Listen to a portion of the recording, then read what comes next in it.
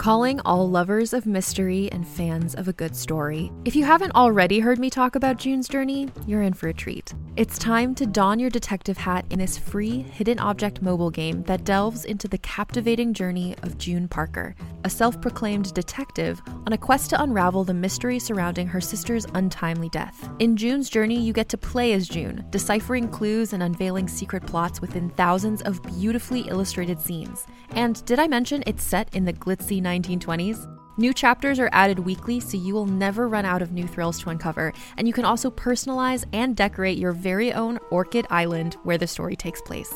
How sharp are your detective skills? Find out when you download June's Journey on your Android or iOS device, or play online via Facebook Games. Your detective journey awaits.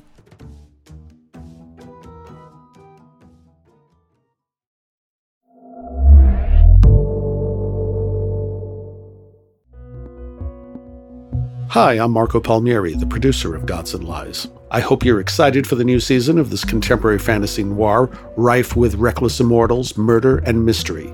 I'm here to give you a quick overview of what happened last season. That includes spoilers, so be warned. If you don't need it, feel free to skip ahead. We know your time is precious.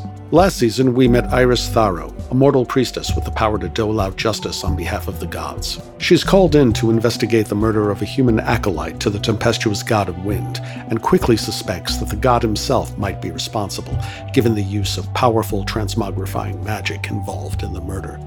But Iris is used to meddling in mortal crimes. She's reluctant to call out the crimes of a god, given how her professional reputation took a huge hit the last time she got involved with one. Her current boss, the goddess Themia, gave her a second chance she's determined not to waste.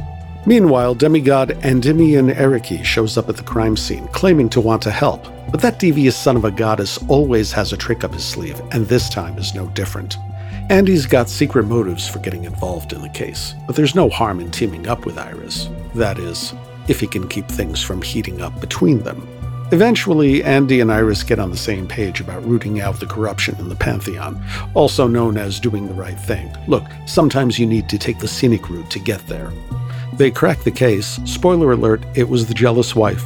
It's always the jealous wife. But wind up parting ways in the end, thanks to Andy's goddess mother cashing in on Andy's debts. But he's never very far from Iris's mind. How could he be, after that kiss? Without further ado, Season 2 of Gods and Lies starts now.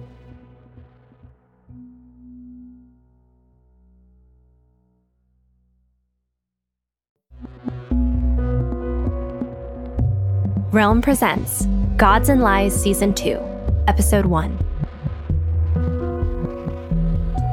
The way I see it, there's an easy way and there's a hard way. I leaned across the table in the interrogation room. The easy way is you tell me where the money is and confess to stealing it in the first place, and I'll see to it you don't do more than 2 years. You don't want to know what the hard way is. The satyr snorted and crossed one hairy goat leg over the other. Lady, I've chewed cud older than you. I know a bad deal when it's put in front of me. He bared his unsettlingly large goat's teeth in a smug grin. You can't touch me. We found hoofprints at the scene, Garrick. He shrugged. Hoofprints just mean it was a satyr. We're not all alike. I nodded pleasantly, and suspicion crept across his shaggy face with my apparent agreement. True. Every hoofprint is distinct. The ones we found had a crack in the left hoof, while the right one tilted to the right at a rather unusual angle. Perhaps this satyr had a limp. A distinctive one. I glanced down at Garrick's shaggy limbs, noting the slightly twisted right one. Hoofprints don't lie, I said, peeling the false innocence away from my voice to reveal the steel beneath. We already got you dead to rights, but if you play your cards right... I cut off at a rap on the door. The new novice stuck his head into the room before I could wave him off. Got a minute? The high priest needs you. It can wait. I had Garrick right where I wanted him, his cloven hooves rattling nervously against the floor. Father Edwin says it can't. Wait. The novice added. Garrick withdrew into his shell, his smirk returning. Daddy's calling. I fought the urge to curl my hands into fists and chew out the novice in front of my suspect. It was against the Goddess of Justice's doctrines, but it was so tempting. I stood up slowly and pasted a confident smirk of my own on my face. Keep laughing, Garrick. This doesn't change anything. I left the smarmy little goat sweating in the Temple of Justice's interrogation room and followed the novice into the elevator. What did I tell you about interrupting me during an interrogation? I asked.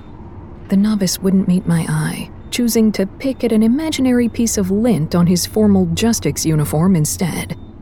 The High Priest said it was important. If he thought it was so important, he could have come himself, I groused, but without any teeth behind it. It wasn't this newbie's fault that Father Edwin had chosen him as a human shield. Messenger.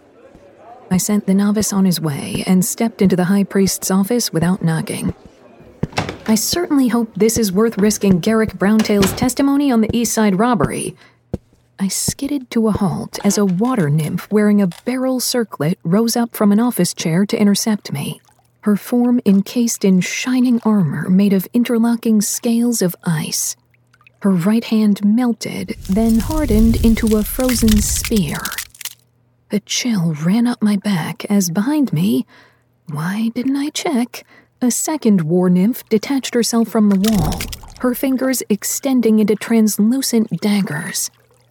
The nymphs looked strangely familiar, but then again, it was hard for me to tell some nymphs apart. Their watery faces were hard to read. My hand went to the blessed oak at my hip. That won't be necessary, Father Edwin called from behind his desk. His voice sounded incongruously small and ineffectual against the two aggressive water spirits looming over me, but after exchanging a flat, watery glance between them, they backed off.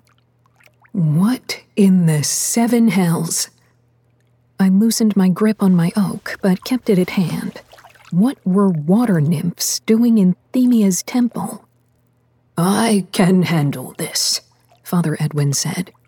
He couldn't quite bring himself to push past the first war nymph, so he sidled around her like a student circling past a teacher to avoid being late to class.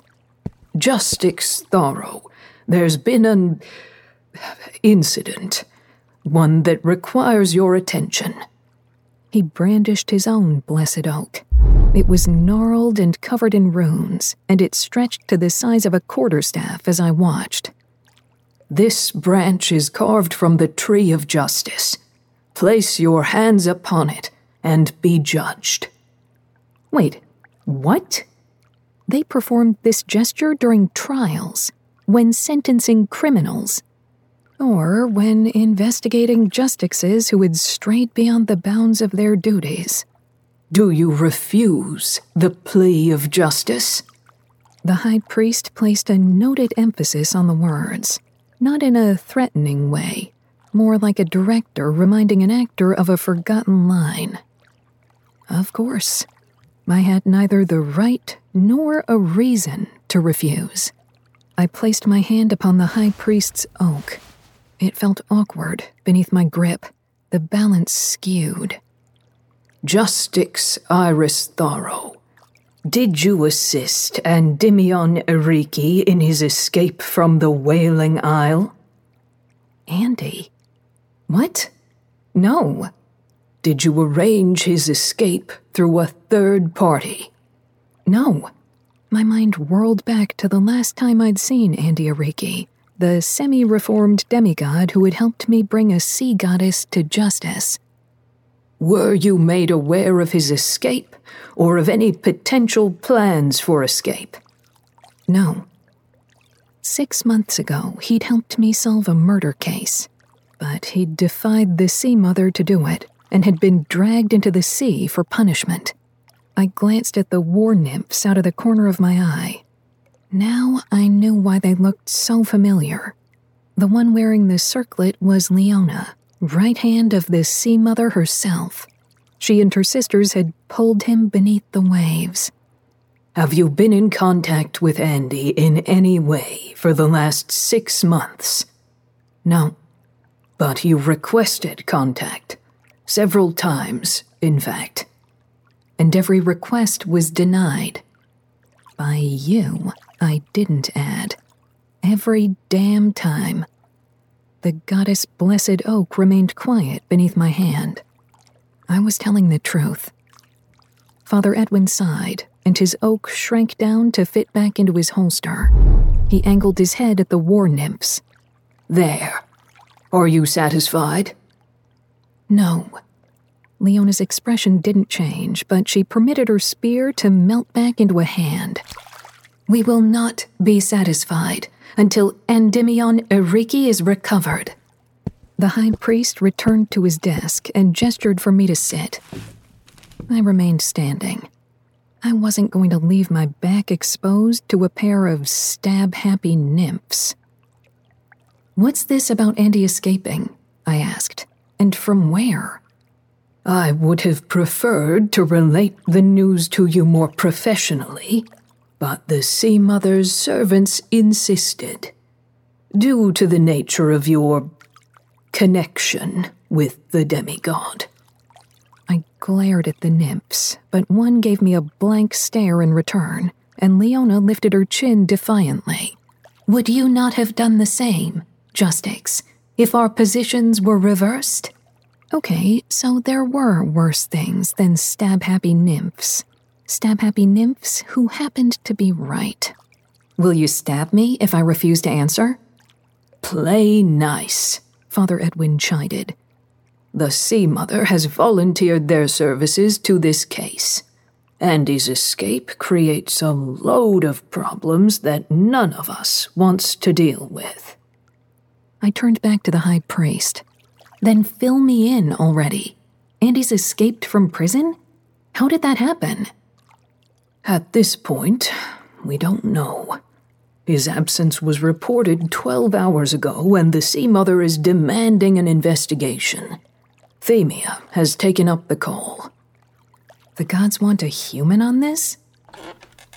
Father Edwin leaned back in his seat, his gaze sliding toward me, then away. No. The gods want you on this. The Oak test was just to satisfy the Sea Mother and her proxies that your priorities hadn't been compromised. They want me? Yes. Does this surprise you? You're the natural choice. You know him. You've worked with him. I miss him. And the Sea Mother holds you in high esteem for your assistance on the matter with the tidal goddess. I was sorely tempted to remind the high priest that Andy had provided just as much assistance bringing Tillamoon to justice, and look where that had gotten him. But something about Father Edwin's response struck me as off. And that's it? That's why you want me on this case? The high priest made as if to answer, glanced at my own Blessed Oak, and cleared his throat instead. Leona answered for him. Endymion left a note before he fled. It simply said, Iris Tharo will know what to do. That explained the 3rd degree from the nymphs. But what was Andy thinking? Did he want me to chase him? So what happens to him after I bring him back? I asked, assuming I can. I glanced at the nymphs again, standing sentry by the door. Leona lifted her chin. The Sea Mother extended a grace period of 24 hours. If Endymion can be recovered within that time, his mother will forego increasing his sentence. I felt my eyebrows lift in surprise. Members of the Pantheon didn't look kindly on defiance. 24 hours wasn't a lot of time, but it was more mercy than I'd expected from someone of the Sea Mother's power. But if Andy continued to anger the Pantheon, there's no telling what they'd do to him. Where do we start? Leona stepped forward. where it all began, on the Wailing Isle.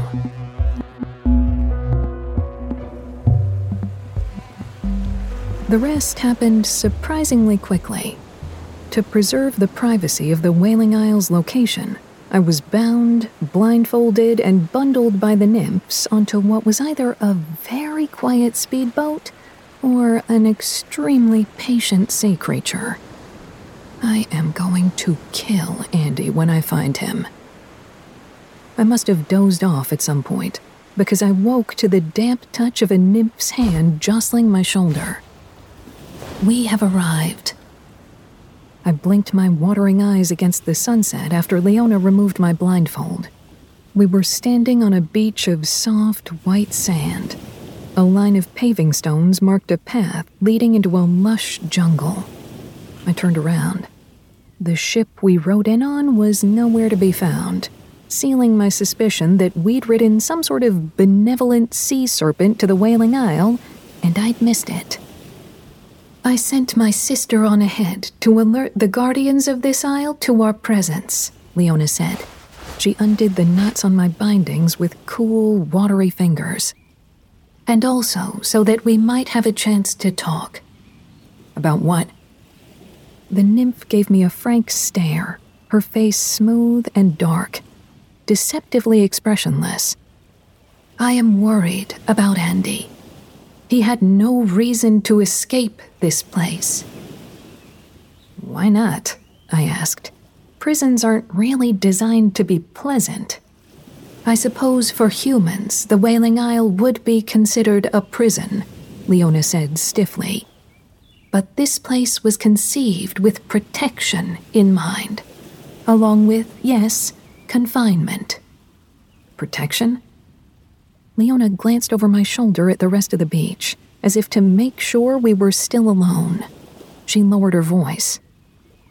There are places where the Sea Mother sends unfortunates to be punished with unspeakable devices and torments. The Wailing Isle is not one of those places. She reserves this place for prisoners who are inconvenient. Inconvenient. I wasn't sure whether to be relieved or infuriated. Why was Andy sent here in the first place? Prisoners of war, Leona clarified. Hostages, important witnesses, rebellious offspring. The purpose of the Isle isn't to make them suffer, but rather to keep them out of trouble. Andy definitely needed help on that score. That didn't sound so bad, but... Then why did Andy break out? Because he's a fool, Leona retorted. Her expression sobered. And I fear if we do not recover him within the time we have, he will be sent where fools are far less tolerated. Something about this didn't smell right. The last time we'd worked together, Andy was turning over a new leaf. He'd grown tired of being the Sea Mother's screw-up.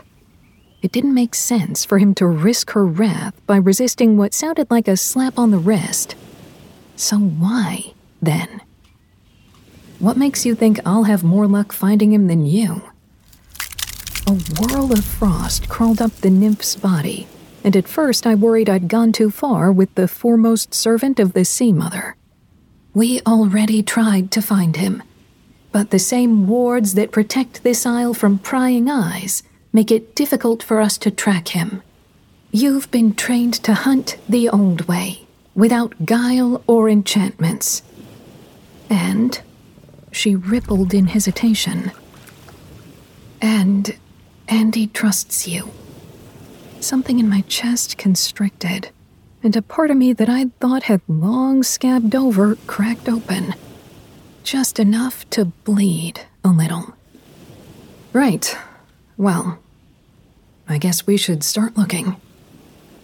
Before the nymph could reply, she was interrupted by a crystalline pinging noise. Lifting a finger in the universal sign for, I have to take this, she removed a small oyster shell from her belt, popped it open, and brought it up to her ear. Closing it with a snap, she said, There's been some sort of mix-up with your clearance. Wait here. As if I could go anywhere else.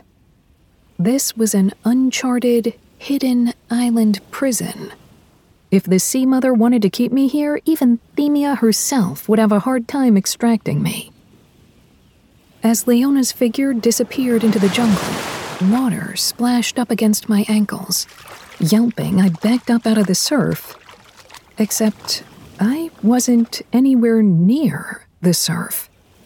The turquoise waters beat themselves into lacy foam several feet down the beach. Wetness slapped against my shins, and I whirled around and spotted a clear, circular puddle shivering where my last footprints had been. Then the puddle moved, rippling over the fine white sand like a round, transparent manta ray to splash gently at my boots. It darted back over the sand when I lifted my foot, but slithered back as soon as I lowered it. It reminded me, impossibly, of a puppy trying to get its owner's attention. "Is a small child stuck in the well?" I joked. "Do you have something to show me, boy?" The puddle bubbled merrily, then started rippling down the beach. I glanced back at the jungle path. Leona would be back any minute. We were supposed to figure out how Andy had found his way off the island. But maybe he'd never left the island. "Andy," I whispered, "are you doing this?" In response, the puddle darted forward, then back, like a nod. When I started after it, the puddle streaked ahead of me in earnest, zipping along down the beach, only slowing down now and then to make sure I was keeping up. The white beach soon gave way to a rockier stretch of coastline, as bleak, craggy cliffs loomed above us. Up ahead, I could see where the beach surrendered entirely to the cave-ridden cliffs. You've got to be kidding me. No one on the island thought to look for caves? And how was I supposed to reach them without getting battered into a pulp? As if in answer to my question, the puddle zipped forward to join the greater body of water, and for one moment, the seas calmed their ceaseless churning. A faint voice emerged from the closest cave to the shore. "Hurry, I can't hold this all day." I ran into the water, letting it rise up to my calves, my waist, my chest. I kicked off from the seafloor and swam toward the cave, diving under, then in, until there I was. I could feel the waters begin to stir and roil as I neared the entrance, the primal sea shaking itself free of its unnatural confinement. I was a decent swimmer, but I wasn't trained in waters like this. I spat out a mouthful of seawater and gasped for air before the water sucked me down. But something solid, strong, and warm grabbed me before the sea did. I could just make out a silvery, coiled tail and a bright, familiar grin before I was pulled into the cave. We broke the surface together, me choking and spluttering, and him grinning that same old grin, as if we'd never been separated, as if the last 6 months of imprisonment hadn't happened. "Hey, Iris," Andy said. "Miss me?"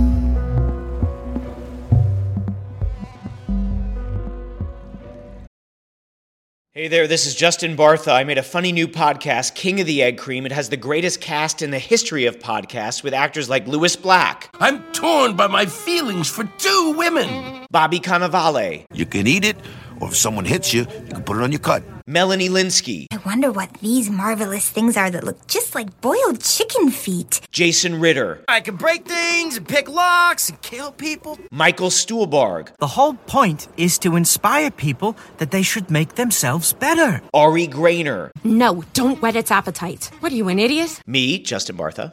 That's not just any egg cream, that's a Lemke's special. And all narrated by the hilarious Richard Kind. This is the story of Harry Dalowitz and how he rose from nothing to become New York's King of the Egg Cream.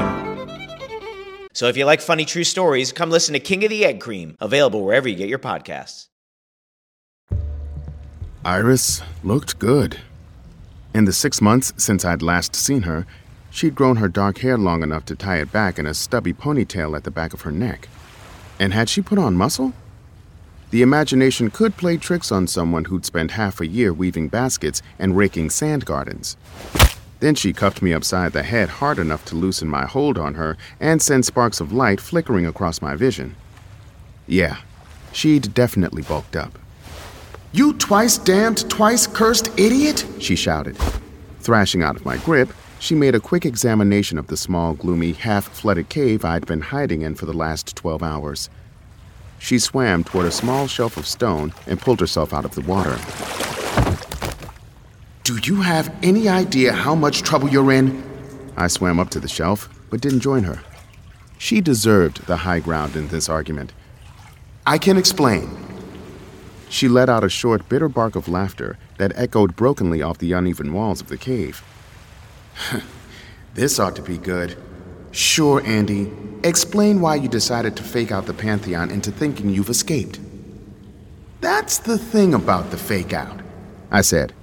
But staring at Iris, the words I'd painstakingly rehearsed to convince her flew out of my head. She was glaring at me as if daring the god of thunderstorms to send a personalized bolt of lightning right between my eyes.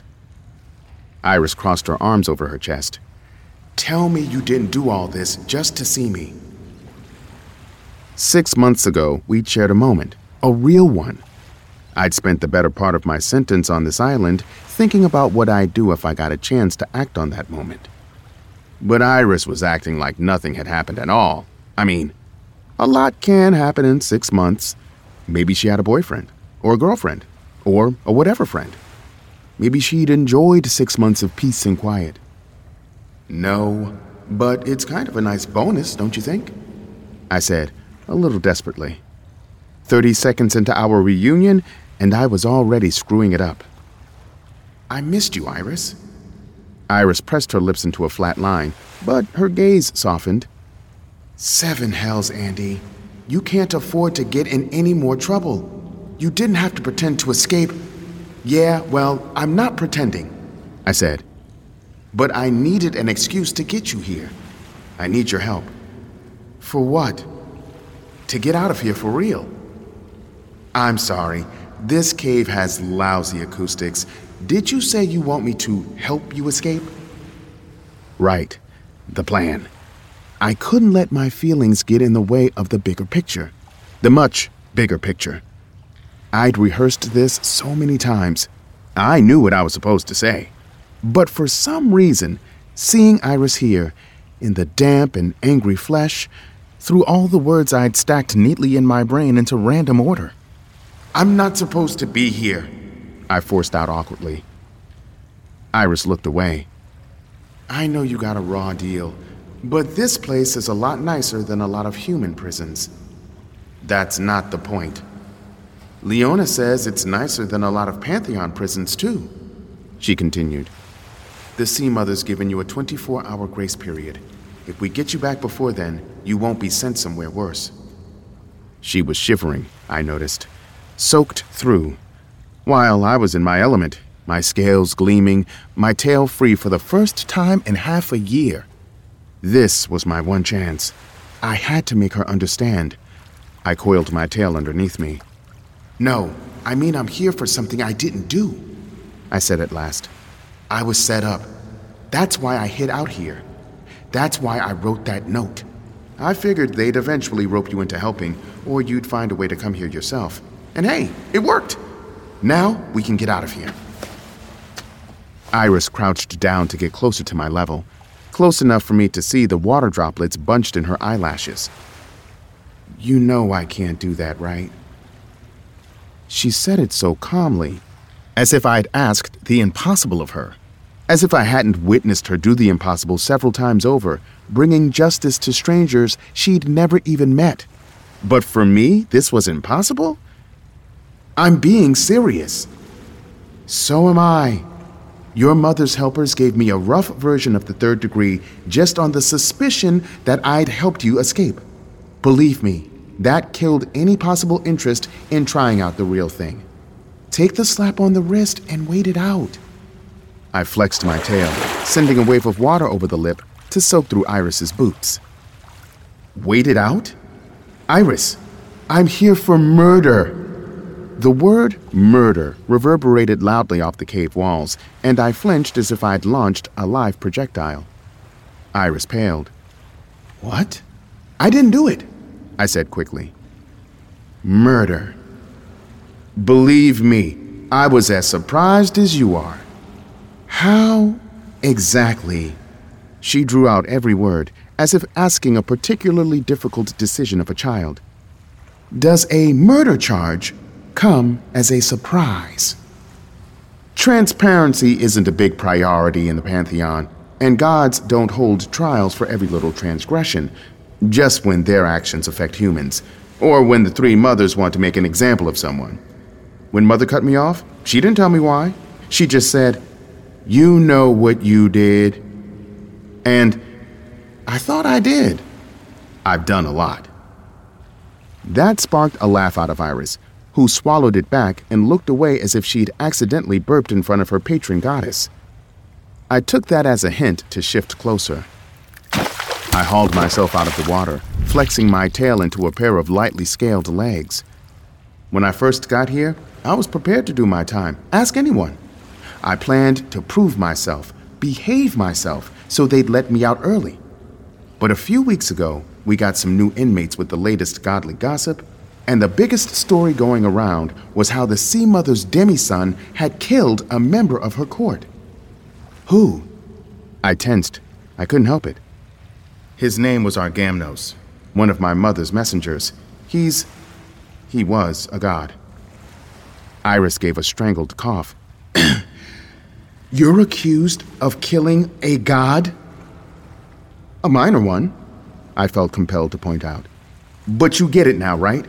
I wasn't put here for a taste of R&R until the heat dies down. I might be here forever. Maybe longer. Jury was still out on what my natural life expectancy was. I reached out. Iris clamped her hand iron tight around my wrist, but not before I brushed my fingers against the oak branch strapped to her hip. I didn't do it. I'm not a murderer. The oak stayed silent. Uncertainty wavered in Iris's eyes. Themia blessed every oak with the ability to detect lies in humans. However, its reactions to demigods were as unpredictable as demis themselves. I knew the gesture didn't necessarily prove me innocent, but I hoped Iris knew me enough and trusted me enough to at least take it as a gesture of good faith. After an impossibly long, stretched-out instant, Iris sighed. I'll look into it. A sick feeling rose up in my throat. You'll look into it? I'll investigate your case, I will, but I can't do that until I officially return you to the Pantheon's custody. This is the Sea Mother's prison, Andy. How am I supposed to break you out? But I planned for that, I said. I had to clean out the library while I was here, and I think I found something that can... Her eyes brimmed over with an awful kind of fatal sympathy, the kind veterinarians give you when they recommend putting your pet down for its own good.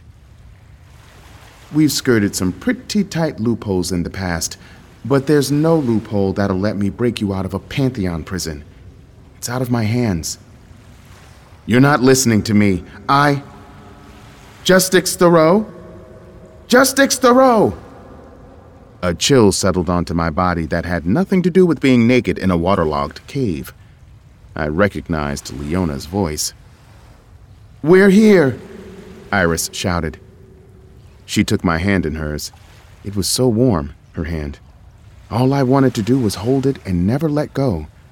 But she was letting me go. Sorry, Andy. I'll do what I can, I promise. She left me no choice. I brought a hand to my mouth and tore at my thumbnail until it started to bleed. Then I grabbed Iris's hand and bit down hard. Ouch! What the hell's? Before she could react, I pressed my blood to hers, the practiced words tumbling over themselves to get out of my mouth. I cry out for justice and hear nothing. I search for justice and see nothing. My name remains stained with dishonor, my blood uncleansed by truth. By blood and oath, I invoke the right of old justice. By blood and oath, I choose my champion. I'd practiced the words over and over since discovering them in one of the outdated tomes in the prison library. I'd made a mess of everything else I'd rehearsed today, but this one time, every word I'd poured over came out perfectly. Time stopped. The echo of the last word reverberated so loudly in my head, I thought I was still muttering it out loud. Iris and the rest of the world sank into stillness. In a glimpse outside the cave, I saw the ocean's waves curled in on themselves, frozen into talons ready to strike. Then a hole opened up beneath us and swallowed us down, down, down. Reality collapsed around us for one sharp, bone-cold minute before expanding outward so quickly the return of air and noise and time felt like a physical slap. We tumbled to the ground. The cave was gone. The sea had vanished. I felt wood beneath my feet, glistening dully with wax and lemon polish. The air smelled of freshly cut wood, rich incense, and the dank, musky smell of wet dog. We'd landed in front of an altar carved out of the trunk of an enormous 1,000-year oak. What the hell's? How? What? Iris rolled to her feet, her branch in hand, body coiled in readiness, but her confusion melted into stunned, disbelieving recognition. We're in Themia's temple. In what looked like the holiest sanctuary of it, deep within the building. There were no windows. The room was lit on either side with braziers hanging from the ceiling. Holy shit, I said without thinking. It worked. Iris rounded on me. What did you do? Suddenly, flames in the braziers flared ceiling high, sun bright, forcing my eyes shut. A moment later, they banked themselves. When I opened my watery, light-spangled eyes, Themia stood before us, dressed in her hunter's garb, her longbow dangling from one brown-skinned hand. Iris dropped to one knee immediately, and the goddess of justice laid a comforting hand upon the crown of her head. But the goddess wasn't looking at her. She was looking at me, and she did not look pleased. Endymion Iriki, what an unexpected displeasure.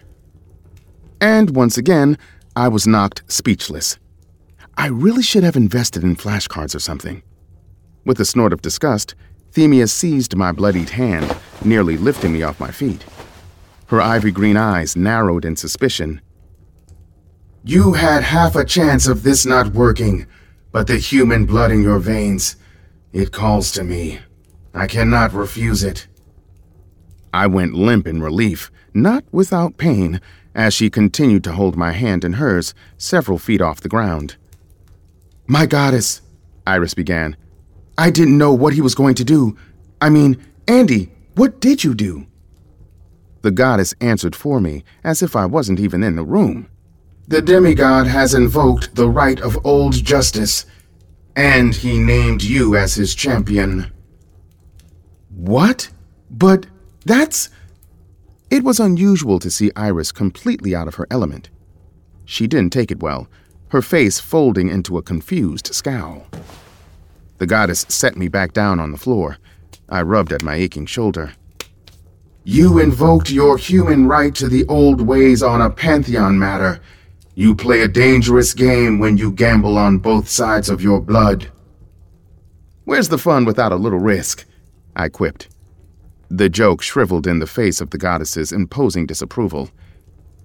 Look, I'm being punished for something I didn't do. Shouldn't that matter to you? It no longer matters what I think. You've invoked powers more ancient and terrible than I. They're the ones you should be worried about. By the power of the old justice, you are granted 3 sunrises to prove your innocence. Should you succeed, your honor shall be restored. Her gaze flickered toward Iris. Should you fail, the old justice shall have you.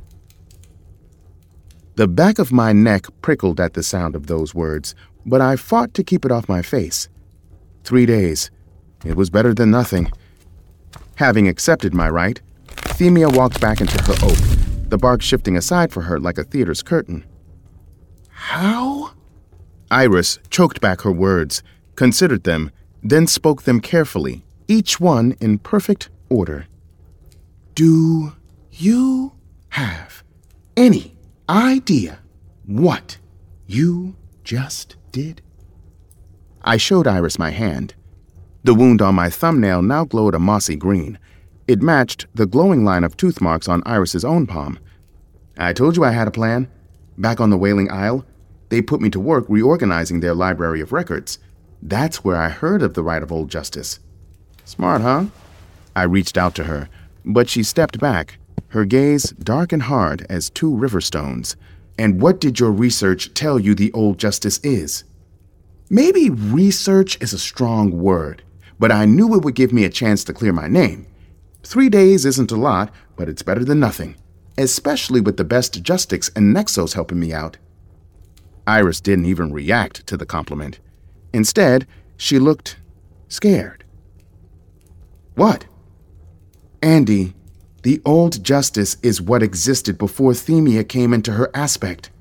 Before trials, before evidence, back when people proved their innocence in combat, and the losing criminals were fed to the Grimmers. You gave yourself 3 days, but if you can't solve it in 3 days, you don't go back to prison. The Grimmers get you. Her facade of bravery cracked. And me, as your champion. If I thought being sucked bodily into Themia's temple was bad, it was nothing compared to the icy void that opened up in my chest. But you didn't do anything wrong. Why do you think that right was discontinued in the first place? I started to shiver. I looked down. I was still completely naked from my attempted prison break. Prison. If we didn't prove who framed me, we'd go somewhere worse than prison. Iris, I didn't know. You have to believe me, I promise. She waved off my excuses. First off, we need to get you some clothes. And then we need a game plan. Relief flooded through me. Thank you. You have no idea. No. Iris glared at me, her eyes hard and empty. I couldn't see anything behind them. Don't thank me. Don't apologize. And don't think this makes anything better. We literally do not have time to get into it. We have 3 sunrises to solve a murder. Everything else can happen after.